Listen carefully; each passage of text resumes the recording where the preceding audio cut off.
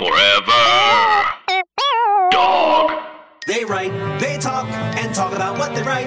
Tune in tonight, or whenever the time is right. It's the Writers Panel with Ben Blacker, and it's starting now. Oh, yeah! I'm thrilled to have some of the creative minds behind Creepshow, which launches, what's the date? September 26th. This week. This week, Thursday night. On Shudder. It's so good. I said this off the microphones. I will say this on the microphone for the public to hear. It's so good. It's like I said, like it's just what you want it to be. Greg is so happy. There's so much relief. I don't even know what to say. It's been such a long time coming. It looks good. It like the sound is amazing. Ooh. The actors are great. The scripts are fantastic. I really like anyone who's been putting off getting Shudder should get Shudder now. Absolutely. You just got a free lifetime subscription to Shudder. I'm a big Shudder fan. Let's go around just and introduce yourselves on microphones so the listener knows what you sound like. Tell us who you are, what you did on this show, and some of the things we may know you from in the past. And Greg, let's start with you. Okay. My name is Greg Nicotero. I was the showrunner, executive producer, creator, special effects makeup artist, director, second unit director, whipping boy, craft service, transportation. No, I'm just kidding about the last two. Listen, I've owned a makeup effects company called K&B Effects since 1988. We have about 1,200 credits, all the Quentin Tarantino movies, Robert Rodriguez movies. And for the last 10 years, I've been the producing director on The Walking Dead. Great. Oh, follow that. I'm Rob Schrab. I wrote and directed Bad Wolf Down, which is an installment, which is not this week, but next week. Yes. And I'm a rabid Creepshow fan. I'm a rabid Nicotero fan. I am. If there's silence coming from my side of the table, it's because I'm smiling. And I can't talk because I'm just so excited to be here. This is great. This is awesome. And I'll say, like, knowing you a little bit, we met on Dead Pilot Society, where we got to do a couple of your pilots. Like, this is so in your wheelhouse. Absolutely. Like, this is right in your kitchen. Horror, comedy, comic books. I mean, like, so many boxes are checked. I'm 16 again. It's great. And I'll say, like, that's the feeling of the show, too. Yeah. It's like, if you're a monster kid, especially, this stuff just wakes that up inside of you. Good. Oh, hi, I'm Brian Witten. I'm Greg Nicotero's producing partner. I run his company, Monster Agency Productions, and executive produced Creepshow. And actually, Greg and I go way back because I come from the feature side, and I was an executive at New Line Cinema and oversaw Spawn, which K&B did the effects on. And while I was at New Line, did Dark City and Final Destination, and went on to Paramount, where I was an executive vice president and worked on Mission Impossible 3 and Longest Yard and Four Brothers. And now I've partnered with Greg in doing a film and TV, and this is our first Monster Agency production to get on the air. Fantastic. Congrats. And it was Creepshow, so it's great. Yeah, what an entrance. Right? For people who have been around particularly forever. As a fanboy, like Stephen King and Creepshow. Like I remember as a kid seeing it, so to be doing this and working with Greg and all the amazing cast and crew on this show is fantastic. That's awesome. Good, we'll get into some of that. Hey, I'm Philip de Blasi. I co-wrote Gray Matter with my writing partner, Byron Willinger. Thrilled to be here. We come primarily from the world of features. Most recently, last year, The Commuter with Liam Neeson came out. But we've been in this business for about 20 years, writing, selling numerous features, a lot of heartbreaks in the feature world, specced out Paradise Lost with Bradley Cooper 2 weeks from production before falling apart. So to be a part of a show that, when Greg says, hey, you got like a week to write this or 3 weeks or whatever it was, and see it come together. Was it that long? Wow. I was in a good mood that day. I was in a good mood that day. Yeah. It was amazing to see something like this go and be a part of it, because TV moves so much faster than features. Yeah. So it's just exciting. And it exists too. You could work on a spec or a feature it forever. Yeah. And then it goes on a shelf and never gets seen again. But at least, when you're like when the gun goes off, you're shooting, you're making it. It's going to be in front of somebody someday. Yes, so it's thrilling. Why Yes. television is And great. to see how this episode came out is amazing. It really, looks so good. yeah, I love it. Byron, speaking, go ahead. I'm Byron Willinger. I'm Phil's writing partner, and I like to say we're the longest running writing team in this town because I met him in preschool. Oh my God. A long time ago, and we made a musical at the age of 5 for our Called Money family. Is Not Important. And we were very we regret the title and theme of that musical. Performed it for the family, the dog. It was a great experience. And we used to make Super 8mm films. We used to make our own little horror movies in the woods. And we've been at it for years. We've written quite a few horror screenplays. And like Phil said, it was really exciting. This whole experience was amazing because, one day we're on the phone with Greg. The next day we're writing. 3 days later we're going over notes. And a month we're hanging out with Adrian Barbeau on a set. We're like, this is surreal because we have feature scripts that are just take 10 years. Right, at least, right? Yeah. Before we get into sort of the origins of this new Creep Show, how did you find the writers? Well, Brian was a big part of that. Rob and I have known each other for 10 years, more than 10 years. Yeah. We met when he was working on Sarah Silverman. He had a script that he had brought over to K&B to talk about doing the effects. And we immediately hit it off. I mean, I always find it fascinating when you meet kinfolk because we're all from the same DNA. And with Rob, we really just were excited about some opportunity in the future to work together. Well, I was in heaven walking around K&B. I've been a fan of Greg's and, like Romero and Savini and, my whole life. Like I'm wearing this denim jacket that I painted the Dawn of the Dead poster on when I was 16. He's going to give it to me at the end of the day. It's yours. It has an Oingle Boingle pen, so you can deal with that. That's all right. I'll put Van Halen on there. There you go. But and my spec script, Tentacles, which was about like a giant octopus attacking a Midwest town, had like a whole like riff on Creep Show in it. And we started talking about Creep Show, and he said, "Oh, I got the crate right here." And we're looking at the crate, and we're talking about Creep Show. And then 10 years later, here we're working on Creep Show again. I mean, like this is how my life is. It's like all like these like happy accidents, these happy like little lucky things that happen. It was kind of amazing. It really did with the writers. It fell together like seamlessly. John Esposito, who wrote Night of the Paw, has been a friend of mine. I really took this chance to work with the people I wanted to work with. I mean, I was lucky with Byron and Phil because they came to us. We'll talk a little bit about your first script in a minute. Yeah. Sure. But they were one of the few guys that I didn't personally know. But David J. Scow, who wrote The Crow, he wrote an episode. And Joe Lansdale. I wrote an episode with John Harrison, who was one of our directors, and Joe Hill. And then, of course, as I'm going through my head, one of the most interesting stories for me was I had read a short story 25 years ago called Times is Tough in Muskie Holler. And the gag of it is these rednecks have taken over this town and now they're getting their comeuppance. And it wraps up with the weirdest zombie pie eating contest you'll ever imagine in your life. And I couldn't remember. I read it so long ago, I couldn't remember who wrote it. And I started emailing out to a lot of my friends. And John Skip, who was, wrote Light at the End and The Cleanup and Deadlines with his partner, Craig Spector, I kind of emailed him and said, "Hey, do you remember this story about the zombie pie eating contest?" He's like, "Oh, I wrote that." That's crazy. So I would say 70% of the stories were me reaching out to people that I respected and I had worked with, and I was like begging them to come work on the show. Fortunately for me, there wasn't a lot of begging involved. It was pretty much unanimous. For us, it was so how did you guys get involved? How did you even get read? Okay, so we write at a cafe, like a lot of writers in LA, and there was a guy there, this guy Jordan Kiswani, who's one of the producers on the show, and we'd ask him, Jordan, hey, what are you working on? For years, he was like, I have the rights to Creep Show, and I'm trying to get in the right hands, and our ears peaked when we heard Creepshow. It was like, oh, cool, they're going to bring Creepshow back. And so we would always try to get updates from him, what's going on with Creepshow. And then when he said it was getting set up, Greg's involved, we got really excited. And we pretty much begged him. We said, look, do you guys have stories? When you need stories, please come to us. Give us a chance to pitch some ideas.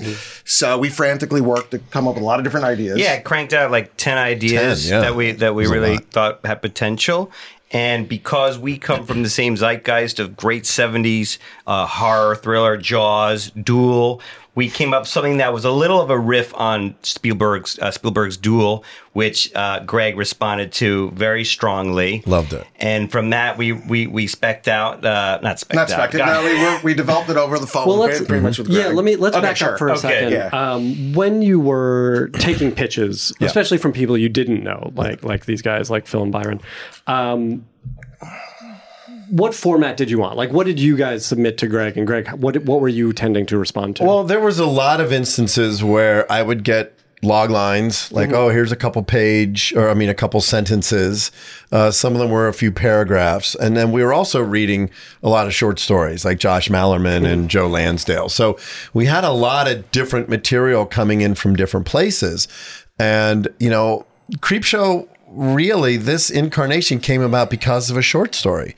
The quick backstory of it is I was doing press in Australia for The Walking Dead. I was getting ready to fly back to the States, and I was like, I want to read something on the plane.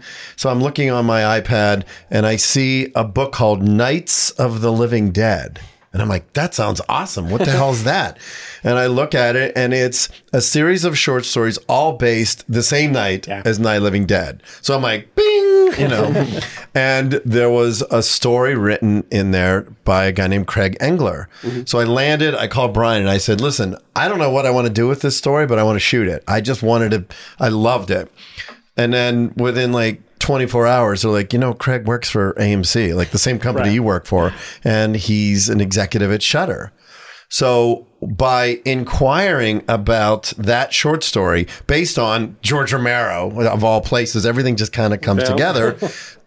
His guys responded with, yeah, that's great, but what do you think about being the showrunner on Creepshow? And in my head, I'm like, wait, my Creepshow? Like, it's literally how it happened. It was so funny because we were trying to get the short story, and then Stan Spry said, hey, would you guys ever want to do Creepshow?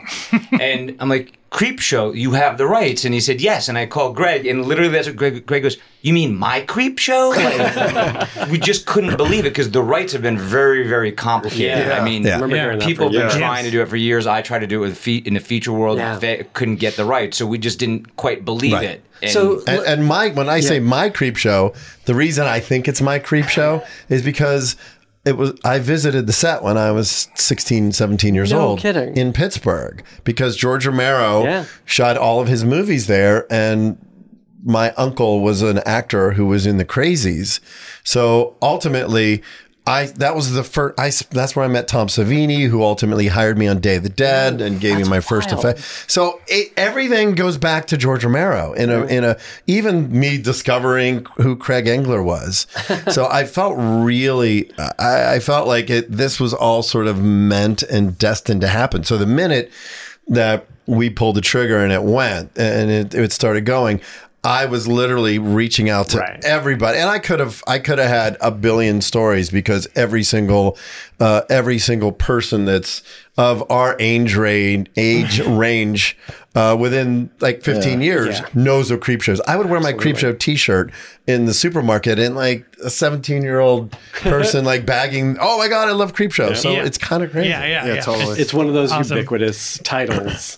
So now it is my Creepshow. Yes. But didn't K&B almost kind of evolve out of Creepshow 2? Didn't you guys all meet there? Or Evil Dead 2 and Creepshow 2. We did those back to back. And what was interesting about Creepshow 2 was because I had then been sort of pulled into Romero's family. Then when Creepshow 2 came about, I was one of the effects guys on Creepshow 2. Richard Rubenstein, who produced Dawn of the Dead and Creepshow and all, he wanted me to be a producer. So he wanted to groom me. So when they were shooting Tales from the Dark Side in New York, he's like, come on, kid, you should work for me. I'm going to teach you the ropes. And I'm like, yeah, but I want to make monsters. So I left and went and worked for Tom Savini. And he would always be like, what were you thinking? Cut to. Well, let me ask you, and then I want to sort of dig back in on the early goings on this iteration, but like, what do you think he was responding to in you that saw you as a producer? Because clearly now, 20 years later, you've gone on to be a producer and writer and director and now showrunner. Like you wear all of these hats and are clearly, you have an affinity for it and you're able to do it. What do you think he saw back then? Well, I think what happened on Day of the Dead, which was my first official job, I was hired to manage Tom Savini's department because Tom was and still is a groundbreaking maverick in terms of special effects and makeup. So when Day of the Dead came about, they were like, listen, if we had somebody that would literally hire the crew, order the supplies, do the script breakdowns, all this kind of work, that would keep Tom free to develop and design the effects, and you would basically be the department manager. So that makes sense. That went over amazingly well to the point where all the other producers kind of sat up and went, wait a minute, like before that job, that position didn't exist. When I moved to Los Angeles and people were getting jobs as makeup effects coordinators, that's was crazy. The first person that had ever done that. So I think Richard went, wait a minute, we're onto something here. Yeah. You can have somebody who can manage the department and break down the scripts and all that kind of stuff. Right. And then when it comes time to go to set, I would be one of the puppeteers, one of the makeup artists. So that's how that came about. So I think Richard was kind of like I had created this position that really hadn't existed which was necessary before. too. Was very necessary. And that's very helpful, like on Creepshow, because we're working like it's such a tight budget. Like you're like the Terminator. You'll look at my script and you'll go, okay, well that's got to go. That's got to go. See if you could do this. Do this inside. Don't do it outside. You're going to kill yourself. You just like, and so every time I would have to do a rewrite, there would be like these, like, hey, look, I like it all, but you're gonna hate your life unless you find some problem solving, and you would be. The thing that's great about you is that you got the technical and the creative and the manage. Usually, you only get one of those, that's true. And so the fact that you can do like the creative plus the managing is just like that's superpower to me. Well, and you and I had a really unique experience because Rob's script was probably one of the first scripts that we had optioned to go forward. Oh, really? I didn't know that. His was one of the first because everybody was like, "Oh my god, it's like werewolves and Nazis. It's right out of it's so you can't get any more Weird comic War, book. World War II. Yeah. It was really a great script." And I'll tell you, and these guys will talk about it. For me, I think some of the most conversations were us brainstorming on the phone about either what the scripts could be, what the scripts should be, and then later with you, creatively, how do we solve our problems? Yeah. And Rob said after his first draft of Bad Wolf came in, and there was this exterior battle scene. There was all this crazy stuff, and his episode was being in a. I didn't know how many pages. None of us did. I didn't know what the money is, so I just said, "Let me just write out of my heart. What do I want to see?" Yeah. There's like hundreds of bodies, dead bodies. It was like Saving Private Ryan opening, and just like screw it, a cast of 1,000. Amazing. Yeah, but this was early days, as you say. And you didn't was. like the thing didn't have a form yet. No, and we really, and that goes to speak to Byron and Phil as well, because the script that they originally pitched to us that we optioned was called Two for the Road, and it was a cross between the Raft segment from Creepshow 2 and Duel. And I want to see that. I loved it. It's like a comic book. I loved the script, and a lot of our collaboration in terms of where the script ended was just us riffing great ideas. Those phone calls that we had were so great. Tell us about that. We worked, on the idea, and we started to create a treatment.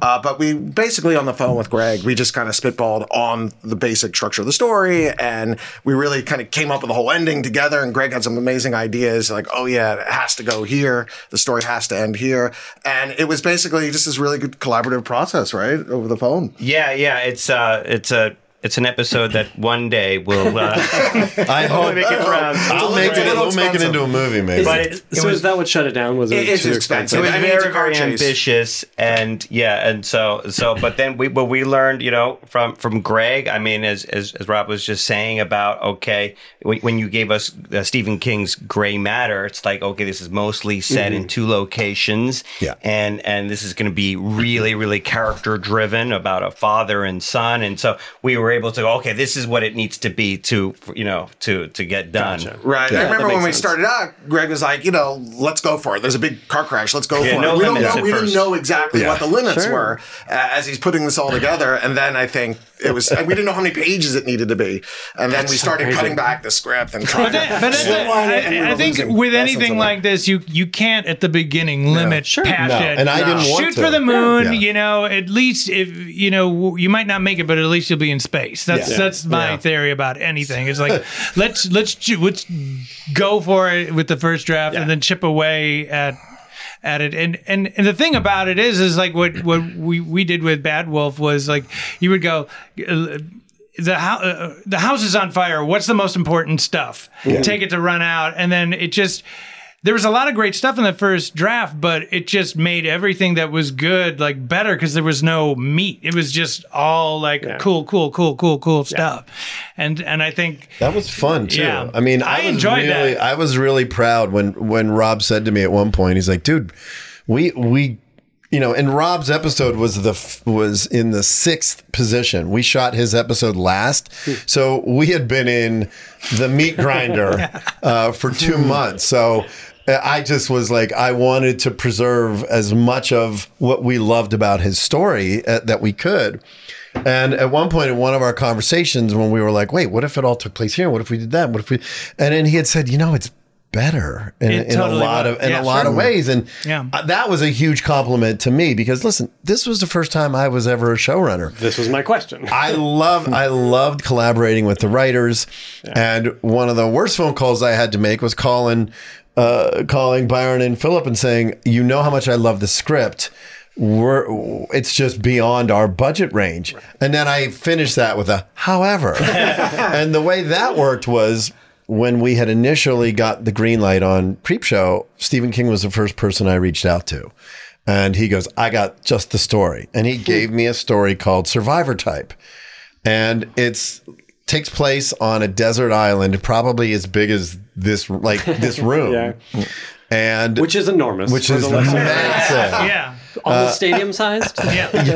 And the story revolves around this guy who breaks his ankle, compound fracture. He's a doctor and he has to cut his foot off, and then he has to eat it. And then he ends up eating himself. Yeah. So I wrote the script for it because they were like, "Listen, it's Stephen King. You should direct it." So I wrote the script, and I loved the script. I was so excited. Like I sent it to a couple of my friends. Like, "What do you think?" And they're like, "Dude, it's great." And then as soon as we started shooting, and one of the producers went, "Well, there's a lake."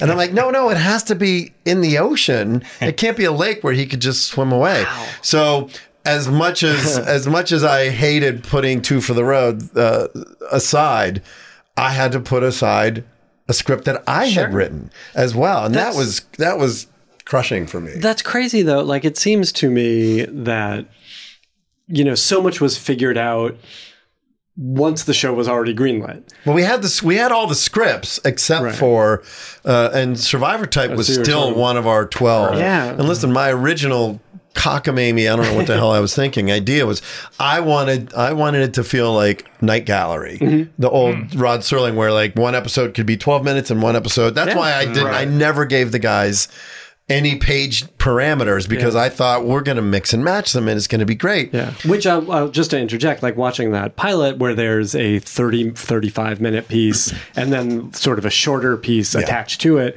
is such a fun treat. It has that feeling of like Good. oh, this could be anything. This can be a short film. This can be a longer short film. Yeah. And it never feels like the budget is weighing down. That's the on thing. it. The great thing about an anthology. It doesn't. I can't believe it, but you're right. Any good anthology is always like, okay, is all about contrast. You look at the first one, it's Absolutely. like Father's Day, and then you go to like Jordy Verrill, which is a way different tone, and then Super out there's there. and it goes all over the place, Yeah. you know, and so That's part of the candy of an anthology. That's the fun. yeah, that's really the fun. Is like you're gonna go, okay, this one's gonna be really, really serious and bleak. This one's gonna be kind of fun and more goofier, and this one's gonna be shorter. This one's gonna be longer. And I think I'm drawn to anthologies because of that, because I just want difference. Give you know, me all of it. Just give me a little bit, bits and pieces. You know, I mean, like if I don't like this one, I know I'm 5 minutes away from another go. Totally. And What that's you're why it's saying great. is this creep show is a box of chocolates. Yes. Yeah. Yeah. So this sort of suggests a question to me, and this is, for you guys who were there at the beginning. Like, was there, as much as it can be anything, was there a creep show-ness to hold on to say, like, this is the sweet spot for what makes a creep show? Absolutely. And, like Rob was saying, I kept going back to the original movie in terms of referencing style and substance. And even with people at Shudder, there was another script that we had developed that I had co-wrote, and it was really outrageous and it was funny. And Too funny? No, not look at, and I kept saying, guys, look at Jordy Verrill. Jordy Verrill is like the most outrageous. Cartoon. Yeah, and bonkers. again, all this stuff paid tribute to EC Comics. Right. And that's the thing that a lot of people don't realize is there was always a reoccurring theme. It was always either sex or revenge or a comeuppance, but they were outrageous. Yeah. And that's The one most of the heightened things. version of that. Absolutely. And some of our stories are really outrageous, which I love. And then, of course, with Gray Matter that the boys wrote, when we had our first conversation, they're like, this is really a story about a codependent relationship between a boy and his alcoholic son. So when we had that Father. So a boy and his son. That's a very different version. Yeah, That's the sequel. a boy and his son. Well, But the thing about EC Comics that I always loved is that there is a delight from the makers that are scaring the kids. You know, you have the creep who's already going, look at this. It makes the comic forbidden fruit. I'm not supposed to watch it. It's going to scare me, but I love it. I delight in it. Like you look at like Leslie Nielsen in Something to Tide You Over. He's like dancing around. Isn't this fun? I'm killing Ted Danson. This is great. And then like there's just such a there's like I can't wait to creep you out and scare you, and I love that. Yeah, I it's just fun. really love that. Yeah, I mean, there's a sense of fun. It's a sense of fun. I mean, I remember as a kid, late at night, I'd sneak creep show to, it's like this, and I'd be watching the doctor from Airplane burying the Sam Malone, and it was just fun. Very strange. Find Steve Malone, going underneath the waves. It was like he was washing a glass while he was in the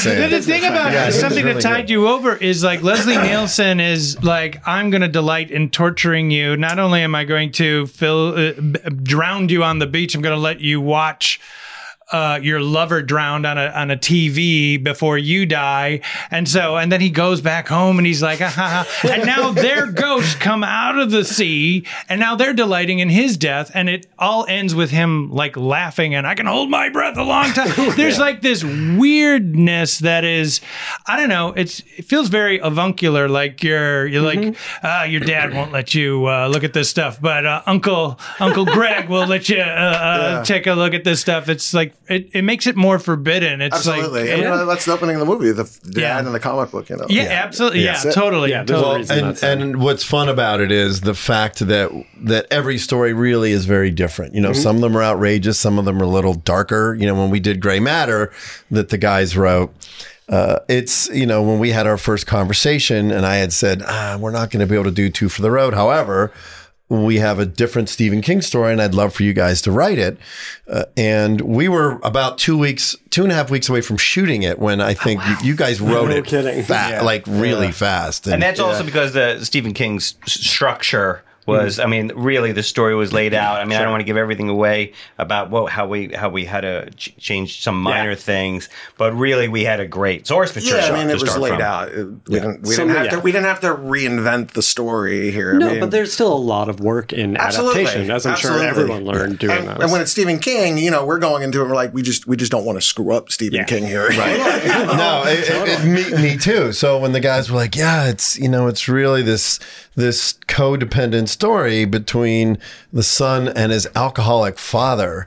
And when we boiled it down to that, which is just again goes to show how King would write his characters, just filled with nuance. Yeah. And I realized, well, this is going to be a lot darker than some of the other episodes that people had written. Rob's is more fun. It's much lighter. Yeah, mine leans more into the fun rather than the horror. But I will say, you get a little bit of everything. Exactly. Yeah. Like Gray Matter does feel like a great introductory episode. I was trying to explain to my wife what Creepshow is, and I said it's the Twilight Zone but with monsters instead of irony. And that's a great way of putting it. Yeah, right. And that's what we get from that first episode, where we get the fun monstery stuff that I think we expect. We get great characters, and then that second piece is truly horrifying, but also kind of silly. It's fun because it's such a weird premise. It's like drinking a lot of orange cough syrup and watching like that. You mean like this? That time, yeah. It's just you get this kind of weird fever dream. Like the colors are really like glowing, and everybody's acting in this kind of like Coen Brothers like over the topness, really arch, and angles are very Adam West Batman, and it's like. It's all very consistent. I think that's what was so great about what George did with the Stephen King script was just he made it very consistent. That was the unifying theory, the unifying theme of the anthology. Some anthologies like there's no unifying like thread that goes through it, but like George said, let's make it feel like a comic book. It's still my favorite comic book movie. I really do think it's the only comic book movie. Yeah, exactly. Right. And it just gave it like even though there's different tones, the approach was always consistent.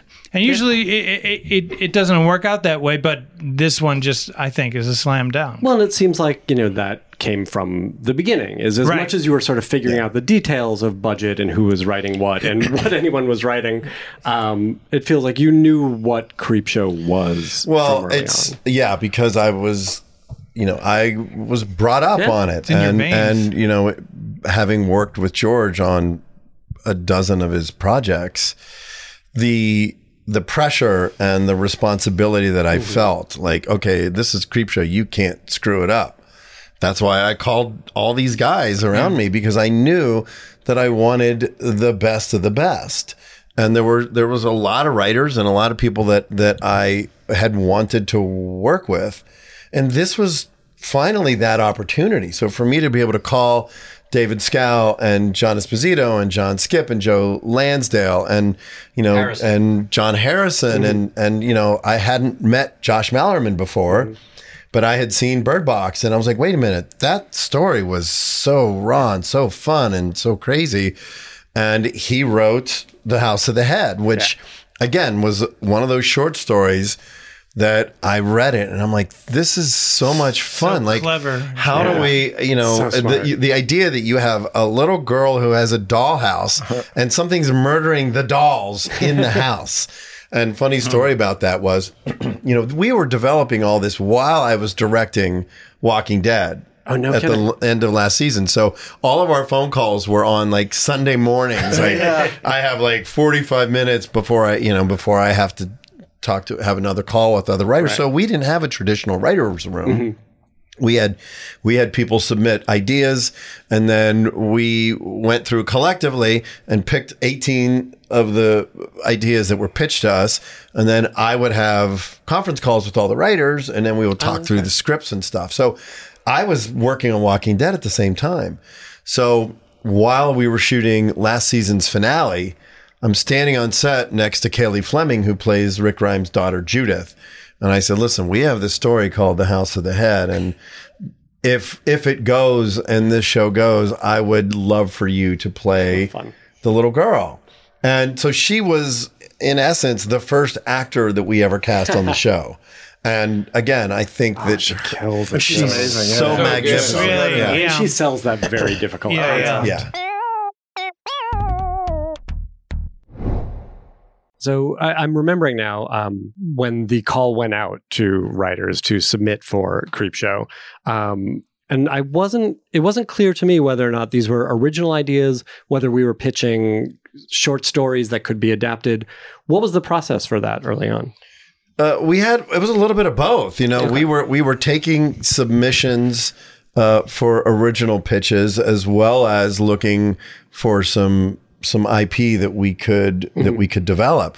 You know, I liked the idea of taking some published stories and adapting them because I felt like, again, that's kind of feels Creepshow-ish, you know, in that world. So it was probably, I would say 50-50 pitches, and we were looking for short stories that we could adapt. And some, like, for example, Man in the Suitcase came out of Sean Daly, who represents Joe Hill. Greg, we had reached out to Joe early on, and we were working on finding something. And Sean said, hey, I have this great writer who loves Creepshow, obsessed with Creepshow, and he wrote like a little spec pitch. And Man in the Suitcase that's how it came out of. Chris Buehlman wrote that. How funny. Yeah. And listen, we even, you know, talking about EC Comics and all this stuff, there was a comic book series that was probably late 80s, Rob would know, called Twisted Tales. Oh, yeah. Yeah. And Twisted Tales was, you know, just like when we had the Universal monster movies and then we had Hammer. Yep. Hammer was a little gorier, a little sexier. All the girls had, you know, like cleavage hanging out, and there was blood all over Christopher Lee's face. Yeah. Twisted Tales was the bloody, sexier version of EC Comics. So that was a 10-issue run. And when we initially started Creepshow, I had talked about Twisted Tales and said, guys, listen, Twisted Tales is sort of the modern version of Tales from the Crypt. Right. So one of the first things we did was go after Bruce Jones, who wrote Twisted Tales. Funny. Because I wanted to represent one of his stories. So All Hallows Eve was published in one of the issues of Twisted Tales in I think it was late 80s, right? That sounds right, yeah. Yeah. Yeah, I mean, I wondered about that process of gathering the short stories. It really for honestly came adaptation. from all over the place. Like Josh Mallerman literally would just keep sending us short stories because he knew exactly the tone of Creepshow and grew up on it. And these guys sent us, and Paul Dini and Steve Langford, they sent us like 2 pages of paragraphs. So it really came all out of anywhere. Gotcha. And so when you guys were initially pitching and you sent a bunch of pages, what did those pitches look like for you? And were you... And maybe you don't want Greg to hear this, but were you looking at old material and saying, what can we bring that's new? What is new for all Creepshow? original. I mean, we're always cranking out ideas. We have like 20 pages worth of ideas, sure. concepts, log lines. Dust them off. Dust them off, and Since preschool, you've but had it. they often look like a small paragraph, maybe describing just roughly what it is, what a twist might be, that kind of thing. But very conceptual in nature. Yeah, I mean, they might just be a nugget, you know. They might be like, oh, we got an idea for this monster. There's an idea for this. There's something here. There's a strange attractor, and we just lay them all out. And we would do like 100, and we'd pick our best. We didn't do 100. No, but you know, we always do that. Between each the other, two of us, yeah. we crank out a lot more than we actually then show people. Yes, of course. And then Yes. it keeps getting smaller and smaller until the Gotcha. best ones. Did you guys have a favorite one that you thought we would go for that we didn't? I was going to ask, was there one that got away? We did. We don't know your response, so there was one on the plane in which a man was having an illicit like little fling with a woman in first class. He was in coach, and then His ring falls into the... Well, he took off his wedding ring, and it accidentally fell into the toilet. And then he realizes that the woman that he was having the little Mile High Club with was missing from the plane. They couldn't account for her. and she seemed to have disappeared. And somehow the hole of the toilet. There was actually, I could just say because no one's going to make this. There was a creature living in the lavatory in the tank, in the septic tank of the plane, and he had to get his wedding ring back. And so by the way, this story is called Flush. So he actually is able to he unbolts the whole thing, and he goes in the septic tank, and there's this tentacled creature living in this fucking thing, and he gets his ring back when they flush the septic tank. He becomes blue ice while they're he becomes blue ice for cheating. And so that's That was it. I love that. It was so expensive. That's so great. There's an airplane set. There's an airplane set in Simi Valley. Yeah. It's just ridiculous enough that and a little gross, kind of disgusting, wading through muck in the septic tank, without a doubt. Maybe not for season 1. Maybe not season 1. So we thought you would go for that, but I like that one. I like it too. I did like that one, but the duel, the one that that was the one that sang to me because better. it felt like Creep Show, and then when we sort of tweaked the ending a little bit, I just went, it really came full circle. Well, I think all of this, and Rob, you sort of spoke to this earlier, is like a great lesson for any writer, which is you can't be precious about the ideas. Like, it's all a process. The reason we get into TV is to collaborate. Yeah. Right? Yeah. And if you have people with good ideas, take them, listen to them. Look, you're getting credit anyway. Well, listen, I think I was more precious than these guys were because is that right? I really felt like most of Creepshow was me fighting for things in the episodes because there was one scene that was written for Rob's that because our shooting schedule was insane, we had to kind of rethink part of it on the fly. Right. It was supposed to take place in a tent at the very end, and it was just the days were long, man, because we shot these in 3.5 days. Yeah. Oh my God. It's crazy. It's crazy. That we fought. We always fought for what we thought was most important, and I found myself being the guy saying over and over again, but we need that for the story. It's not just cut it because it costs too much money. I'm a firm believer, like, if everybody's on the same page and everybody's being on above board and everybody's like, oh no, we can't screw this up, this has got to be good, the story finds a way. You find out like, oh, I had just the right amount of time to shoot everything I needed to shoot. Oh, it just so happened. Well, I don't know. I mean, you can walk away from an episode and you go, like the script, for example. I mean, like it just got whittled down to like its base component elements that just made everything that was cooler because there was no stuff around it.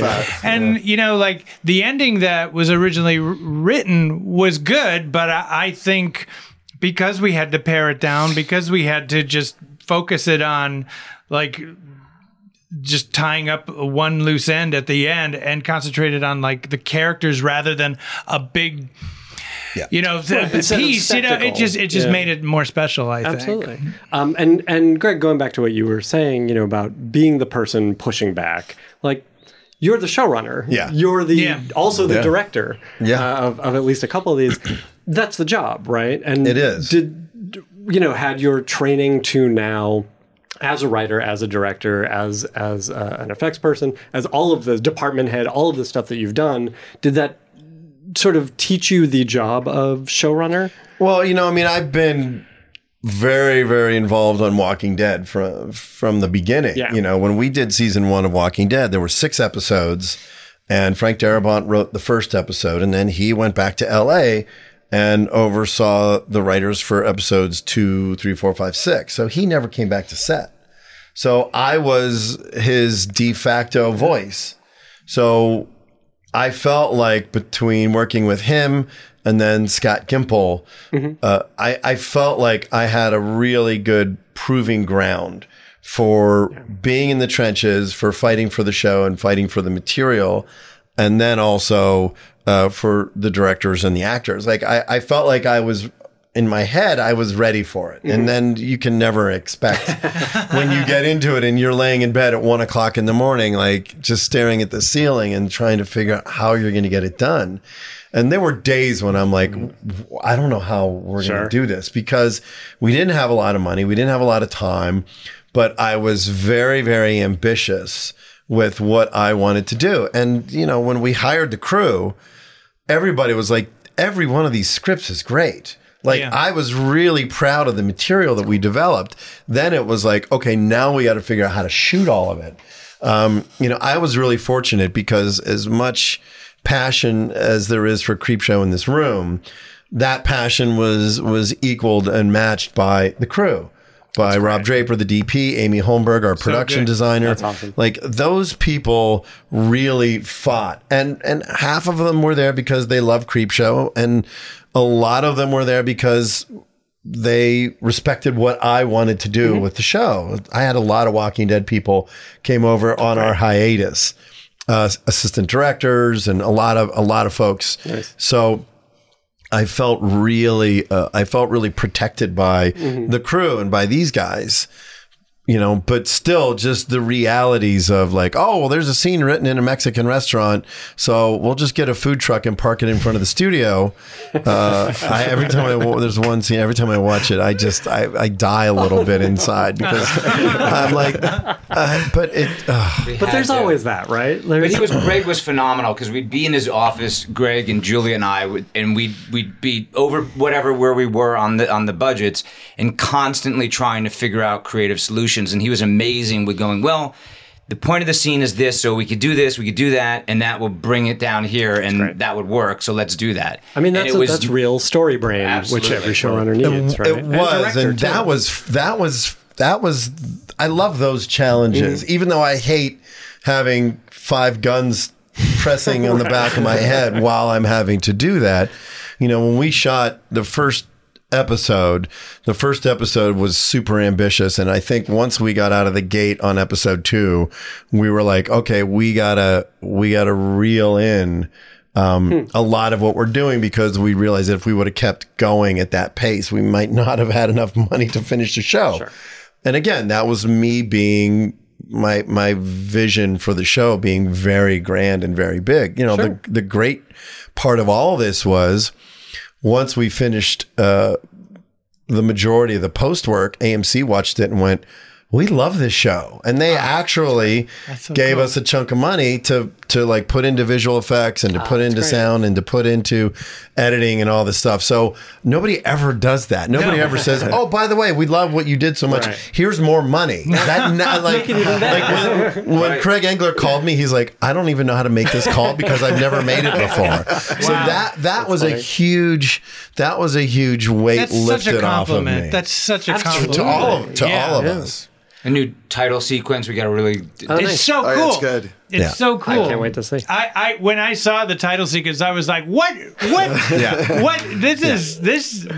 And the thing originally it was going to be like crayon sketches from my 14-year-old daughter. Well, I mean, like when you're on set and you're doing something so on the cheap, and you're just like, oh gosh, you know. I mean, like everything you're looking at it like, well, it looks good, you know, but you know, I'm worried that, you know, like, is my episode going to look cheap or whatever? But when we saw it at the Egyptian, I was like, this looks totally Nobody legit. would ever know. Nobody would ever know the amount of hair that fell out of my head. And I have a lot of hair. Just for those of you that don't know. And, you know, there's something to be said for even after that first episode, when you said we have to pare back again, you never step back on the ambition of it. No. Like, you still wanted to tell these stories in the best way that you could tell these stories. And there's something to be said for that. I love the stories. I love everything that we developed. I loved everything that these guys did. It really was a treat. And for other people on the crew, you know, our prop master and our makeup effects guys to come up to me and go, these scripts are great. And these are guys who are fans of Creepshow. Yeah. They were so excited about it. You know, Lucas Gottfried, who was our prop master, like every single episode, there are Easter eggs all over the place. In Gray Matter, there's probably 20 Stephen King Easter eggs. I feel like I saw 2. And there must be more. There's so many of them in there. Fun. And it warmed my heart that the crew was as dedicated to it as I was, because they were like, listen, man, this is our chance to do Creepshow. Like they had Creepshow posters hanging up. They had all this crazy stuff everywhere. Really cool. So if you watch House of the Head again, inside the dollhouse, there's so many Easter eggs throughout the house that were miniaturized. It was amazing. I'll have to watch it again. Did you, because there was not a traditional writer's room, did you all get to read each other's scripts? Unfortunately, no. I read a bunch of them. Did you? Yeah. Interesting. I read a bunch of them, and I felt the same way that Greg did. I thought they were great. I mostly was like going, geez, am I good enough to be in the room with the, like that was my own insecurity of just like going, like trying, and also seeing what everybody else was doing. Like I said, like anthology is like, it's all about contrast, what goes before and what goes after. And so I wanted to make sure that mine felt Creepshow, but also wasn't bumping with anything that already was there, you know? So distinct as well, I was just kind of trying to play around. It was interesting because I did share some of the scripts with a lot of the writers, and unfortunately with Byron and Philip, the script that you guys had written at the beginning wasn't going to be produced. So for 3 episodes, they weren't part of the team. Sure. And again, it broke my heart to make that phone call. And it was really fun. I read that one. It was really great. I felt the same way. It was like, it's The Raft, but on the road, which is such a great pitch. So hiring them to do Gray Matter was my sort of like, you guys, you did such great work for me. I can't just drive past you without throwing a bloody something at you out the window. But, one of the things too was, with Rob, because Rob literally, I think like the day that we talked about Creepshow, like the next morning he was like at K&B like knocking on the door. So annoying. It was great because his enthusiasm. You were. He was very, very excited. And so when, because what we did was we wrote the scripts individually. They weren't like in the original Creepshow when Steve wrote it, the interstitial story sort of weaves us through. It's the kid with the comic book and then the comic book blows open. But I was concentrating on the story. So we didn't have the in-between interstitials. So at one point I had said to Stan Spryer, producer, I'm like, we need the interstitials. I said, some of it should be a mix of animation and some of it should be a mix of live action. And I called Rob and I was like, hey dude, pitch me some, I'd love for you to write some interstitial stuff. And he pitched a couple that were just like, I was literally thinking, I need to build a cockpit of a spaceship. I was in Atlanta, like calling prop houses saying, do you guys have a spaceship cockpit that we could rent for a day? Because he wrote one that we'll shoot it next year, hopefully. It was really fun. Actually, it was like Dan Harmon gave me the idea for what we were talking about because he's a huge fan. Dan Harmon works on co-creator of Rick and Morty, and they're all like everybody at the Rick and Morty offices, because I'm on the staff right now, is just like every day, when's it coming out? Like they are Tell them to buy Shudder. Excited. Yes. We'll tell everyone to buy Shudder. Yeah, it's really like I think I told you this, Brian, that I've been on like huge projects before, huge TV shows, but I've never gotten more support than this. Me like, too. Everybody has been like, the fan base is like, I'm so happy for you. This has been a long time coming. This is what you should be doing. This is so great. It's really great. And I love when people go like, how did you get these writers? Like, they're like, how did you get them? And I'm like, I called them and like everybody wants to do that. It was kind of amazing. I feel really grateful because when we had the screening last week here in Hollywood, like Scott Gimple knows Rob Schrab, and like they were outside talking and they're like, you have Rob Schrab. I'm like, I know, isn't it great? like I feel really blessed to have these guys and everybody, like Rob's right.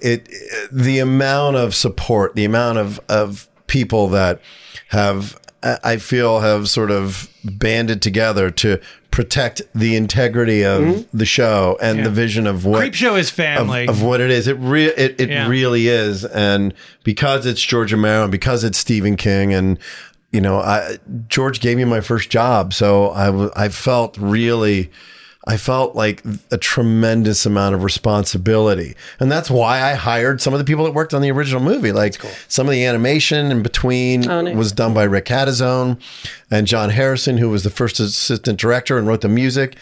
He wrote an episode with me, and he directed 2 episodes.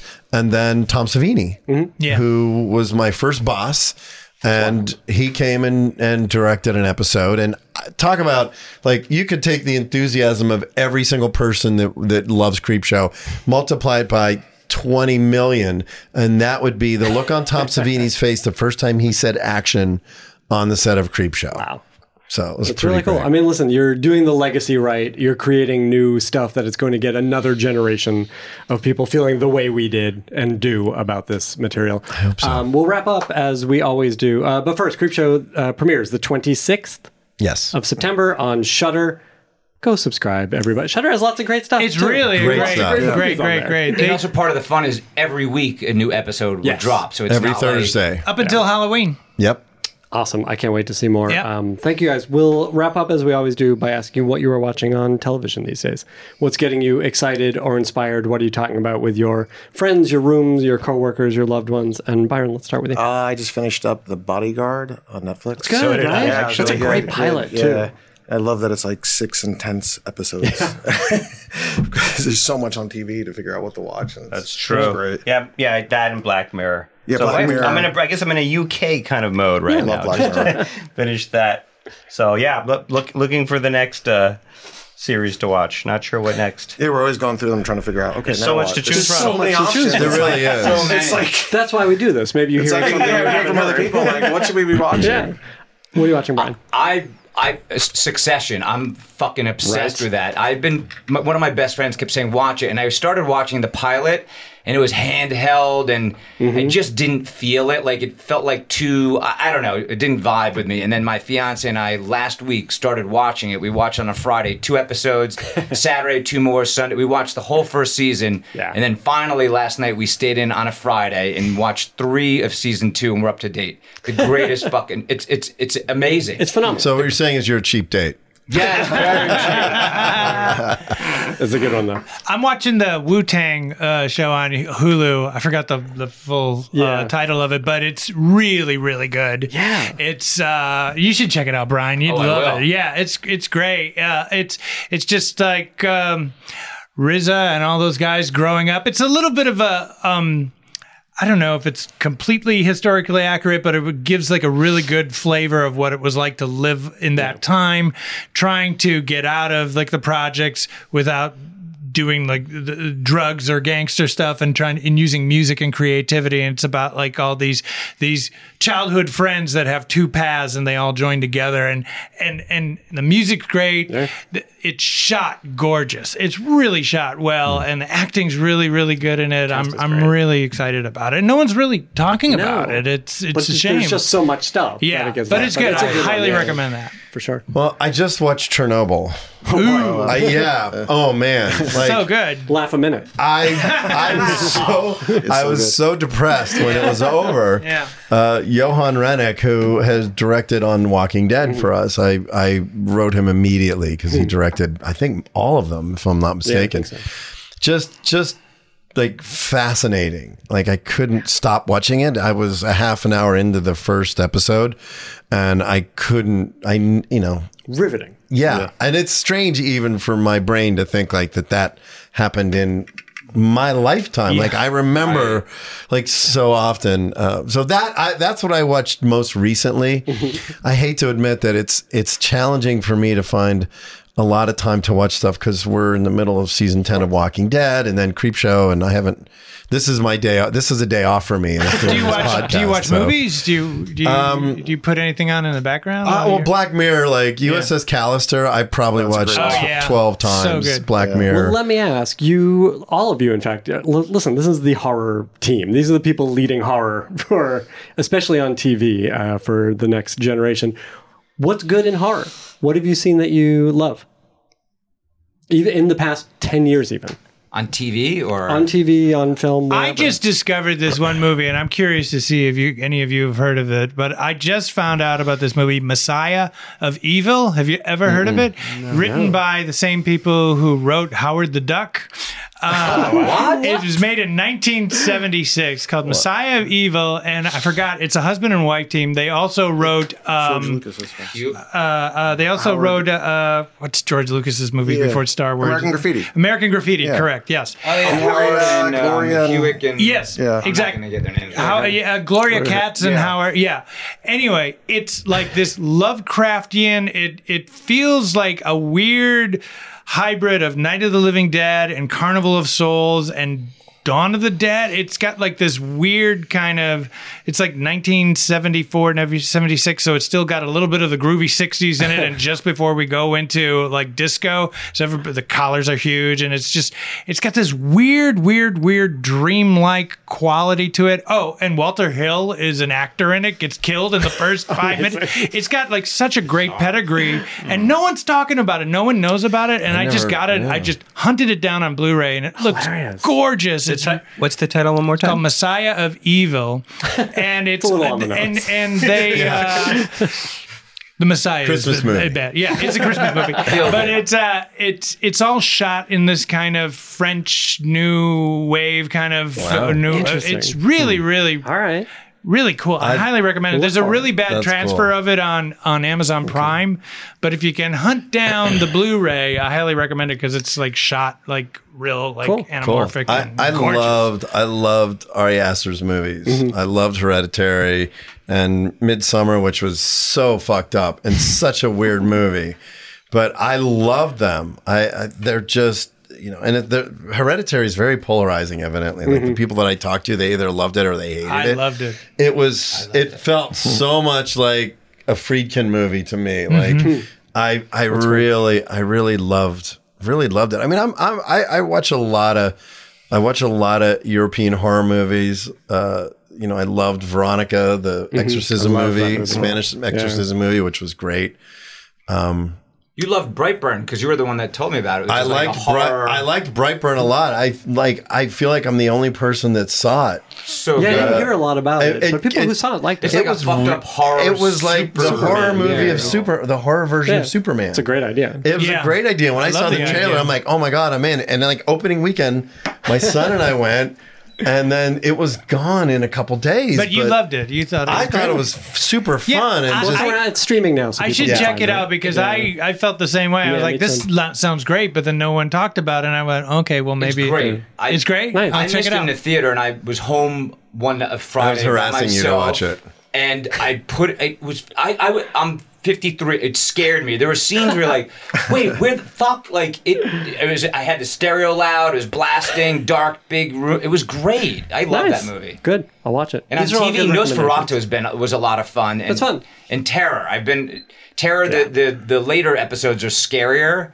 Kind of sets it up. But those two for me in horror have been pretty good on TV. I agree. These are all good answers. Thank you all so much. Creepshow's in good hands. We appreciate the work you're doing, and folks should check it out. Thank you. Thanks so much. Thank you. Forever. Dog. This has been a Forever Dog production. Executive produced by Brett Boehm, Joe Cilio, and Alex Ramsey. Engineered by Chelsea Jacobson and mastered by Anna Rubinova. For more original podcasts, please visit foreverdogpodcast.com and subscribe to our shows on Apple, Spotify, or wherever you get your podcasts. Keep up with the latest Forever Dog news by following us on Twitter and Instagram at Forever Dog Team and liking our page on Facebook.